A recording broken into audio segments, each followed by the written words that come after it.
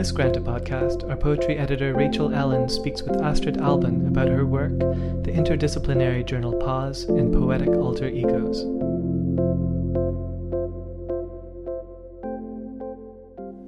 Hello Astrid, thank you for coming in today.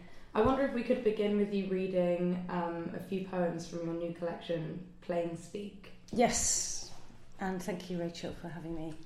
And I'm going to read a couple of poems. The first one is called Poet Seeks Travelling Companion. Poet is at the bus stop. He too has a monkey now he is here on my shoulder. He doesn't have a monkey exactly as I imagined. The bus driver says 2 passengers. Poet sees only one getting off, other getting on. Poet asks always, and driver says longing and loss, family fare. Poet asks how you tell which is which. Driver says, not my circus, not my monkey. Loss gets on. No, longing gets on. This one's herky-jerky. The elevator up and down the ages rocks like a dinosaur, shifts mountain springs, iron ore, its weight from left to right.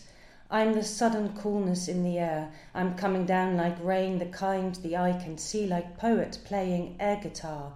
Everything, love, home, envy and regret, is a complex of occasions, like my mother playing solitaire.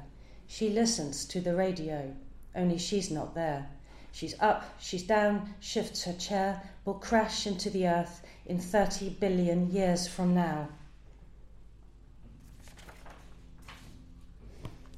And the next one is Hermaphrodite. Hermaphrodite. The shape of a screaming Goya comes face to face with the face of my early life, says a boy is a boy by birth and not a choice. This breaking news is worse, far worse than when poet wanted to grow up, be a Jew, and write the history of the world, hard pressed to a diasporic chest. A slug, hermaphrodite, moves from bee to drainpipe, go-kart, boy, girl, girl, boy, boy, girl, girl, goya, goy. The rage of sleep is fragile, outlives the scattered, broken ruins, and no fair amount of fairy liquid will wash the mucus of the rest. And this one is Vodka and Lime, which is also on the website. Vodka and Lime. High up in atmosphere. Vertigo intact inside vodka and lime. Life jacket stashed under front seat. Checked foot underneath me spins planet Earth. Oil rigs, tankers, pleasure craft. The accident in 1995, which is why I have a crooked smile. Thin strip of coast. Estuaries, see those Lego-licious houses. If I had a big house big enough to fit, I'd have to leave because there'd be no room for me. I could fly easily like this a long, long time, but the captain won't tell, he won't tell, I yell, where my wings are. Let's see, I brought it with me. Yeah, the Radio Mast, this is the very first one I wrote. Great. And I wrote it coming back on a plane from Bangalore, where I was writer in residence at the Srishti School of Art, Technology and Design. And I thought I was going to write lots of wonderful poems in India. Wrote absolutely nothing. I spent the entire month in complete culture shock. So on the plane back, I don't know what happened, but I got out my notepad and pen, and this is the poem I wrote. The Radio Mast. How come sea turtles travel alone? Like satellites, they have faithfully shouldered their own frequency for 100 million years. Today is Sunday. Today is the boy I never got to be. He stands before the radio mast. No, he booms, pushes out his ribs like a woofer. Look, no, me. His face, his hands, his toes cling to the edge of dawn, point south of the border, west of the sun. In GMT, a night watchman tunes into his radio to listen to the of the ocean and believes a sea turtle has just checked into the Galaxy Hotel. Thank you so much. That was such a wonderful reading. Thank you. I wonder if you could talk a little bit about these poems in the new book. In particular, the book is prefaced with the idea of an alter ego thinker-poet. The book is called Plain Speak. It's started with a very early memory. In fact, it's the earliest memory I have of playing outside and coming to a decision that I thought was a very, very important decision, aged 4 or 5. And I ran indoors into the kitchen where my father was and told him I had come to a very important decision and that I was going to be a boy. And I remember my dad crouching down to my height, so I knew the answer was going to be important. And he told me that you're a girl or a boy by birth and that it's not a choice. And this had never occurred to me. I was absolutely devastated by that. And I think what upset me more was the fact that it was not my choice. I don't think I really was that interested in being a boy or a girl. I just thought it'd be more useful to be a boy, I think, further in life. You get that very early on as a girl, I'm afraid. And so that boy that I never got to be grew up alongside of me and became my alter ego. And in my first collection, II Pianissimo, he emerges as B. And whenever I get stuck in a poem, I can do a number of things. One is to go on safari with the remote control and watch television. And the other is when B appears and he starts kind of helping me with my lines, or getting in the way, but he gets into the poems. And so for this book, Plain Speak, I decided I would let my alter ego be poet and be in conversation with me. Another thing is I really like playing with the confines of syntax while trying to maintain the lyrical. So trying to find something that is supple and concentrated, that is private yet will connect with the reader. How did it feel writing over such a sustained sequence, something that's obviously quite a personal issue? Once I found the form, so once I knew that they were each going to be 8 lines long, and that was very important to me. They had to be relatively short and long-lined, and so I could follow my own train of thought in that of the poet. I think I wrote them in just the space of 3 to 4 months, and there's about 60, 70 of them. There are a lot of sort of repeated images, people. Goya's one. Goya initially came about not even so much through his paintings, but through the etches that he did, the satirical, political ones, but also because of the sounds. Girl, boy, boy, girl, Goya. Because you do, I don't know if you have that, but you do sometimes when you're writing, is this a I don't think men ever have this. Is this a female thing to say or not? Yeah, I think to be aware of saying something in a particularly female way or not is something that we're burdened with and maybe also gifted with in a way. It's an extra level of awareness of speaking, but then also we have to shoulder that labour of being constantly aware of how we're saying things or what. Yes, yeah, sure. And one of the things that I find that was really resonated with me was something that Czesław Miłosz said, and how difficult it is to remain just one person, and then how necessary is it to be just one person. And of course in poetry you're forever listening to that really clear voice that needs to be hewn out on the page, almost like sculpting it into something that approximates the voice that you have inside your head, or the form or the shape of the poem, the thing that you see in your head. So it's that tension between being different people and at the same time trying to be or have one voice as an artist. You also have many different projects, I think, seeing what you do with pars. Pars comes from the Latin pars pro toto, where part can stand for the whole.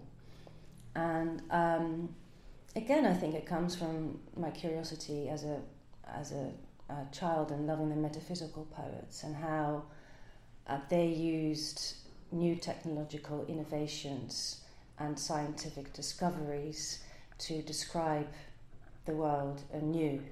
So the invention of the telescope and the microscope features in the poetry of Andrew Marvell and John Donne, and suddenly a teardrop can be both a world and a soul, and it can be more things. And John Donne, you've got the pair of compasses. When it came to writing my own poetry, I tried to start using new technological innovations from science today, and I couldn't. So many branches. So many branches, and it's so specialised. So I thought, well, what about bringing all these different ways of describing the world together? And I'm just very, very interested in the spaces between disciplines and languages, and that's something that really excites me, because it's a way of celebrating curiosity and the beauty and knowledge.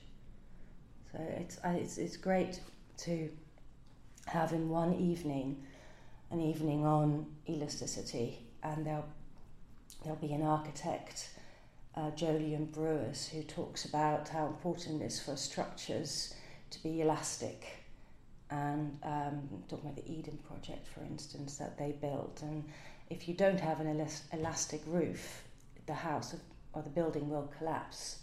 Or Sophie Scott, a cognitive neuroscientist, who talks about the plasticity of the brain, and Fiona Sampson, a poet, who talks about the acrobatics of language, and reading her work. And it's just a great way of combining scientific experiment with art and theatre. Some of the overlaps you find must be really incredible. You must feel like you struck gold sometimes.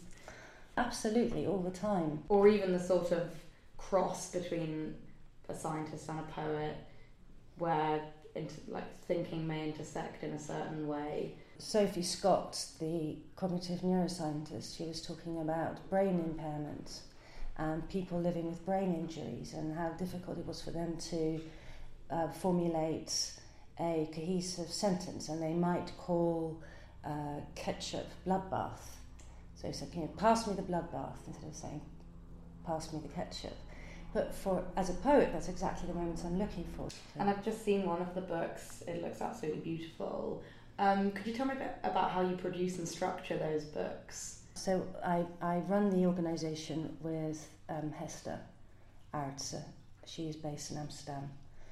We come up with a topic, and this one was light, and we then invite advisors from different disciplines, because there's no way on earth we would know who is specialised in light in physics or in chemistry or in biology or microbiology. We just don't know.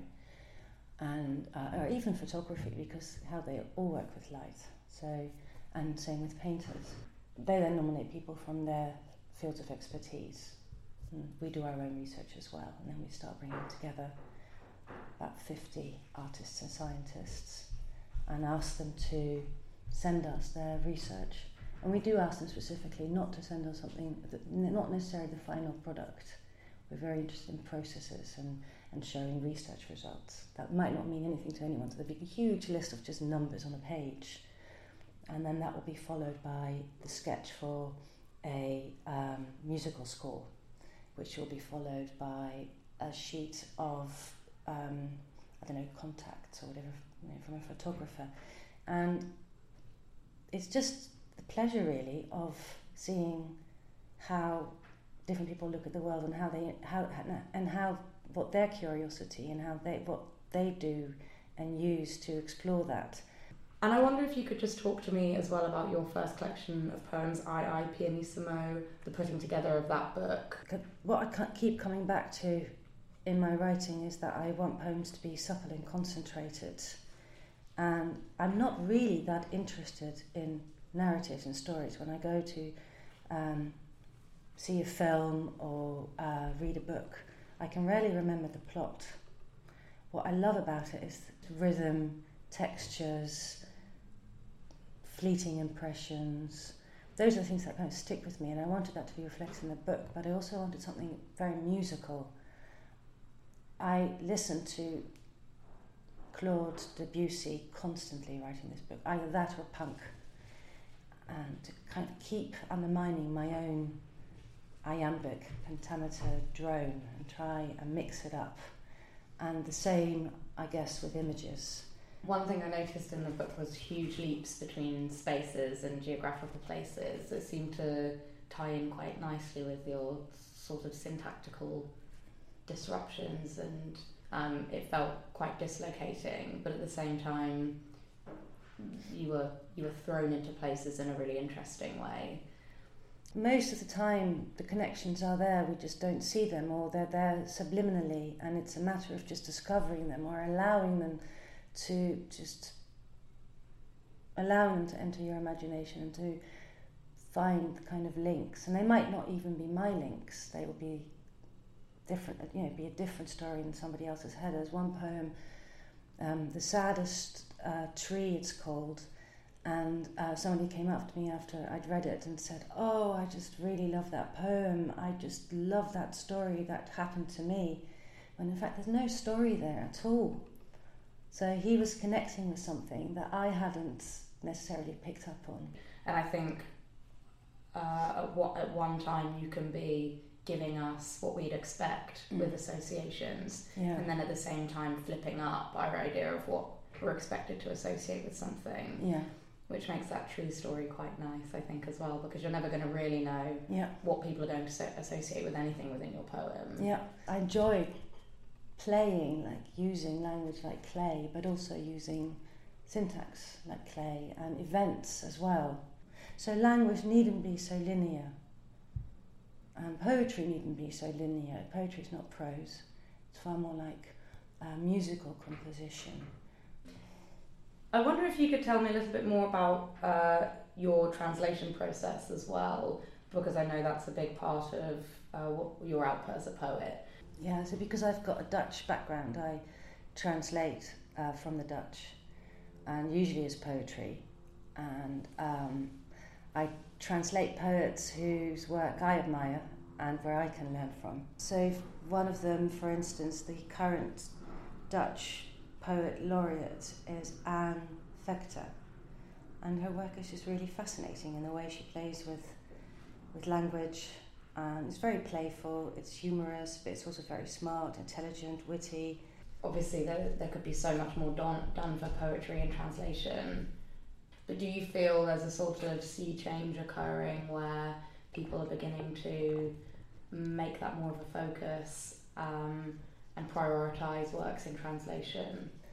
People are beginning to realise, it's like, imagine if we live in a world where we can only hear English composers, but not Beethoven, not Mozart, not Shostakovich, not Debussy. I wonder if you could tell me a little bit about who you're reading at the moment. I happen to be reading Fleur du Mal, Flowers of Evil by Charles Baudelaire. What I find very interesting about Baudelaire is that his work is at the pinnacle of what can be done with lyricism. And what happened, I think, in France is that after Baudelaire, no more lyrical poetry could be written. There's nowhere to take it, nowhere to go with it. Then, about a year ago, I came across this book called Spring in Winter, written by Valérie Rousseau and translated by Susan Wicks. And here was a French young poet who has the courage to start exploring lyrical poetry again that fits with the times we live in. And I'd love to read one of her poems to you. So this is from her second collection, translated by Susan Wicks in English, and it's called Talking Vrou. The poem is Rehearsal.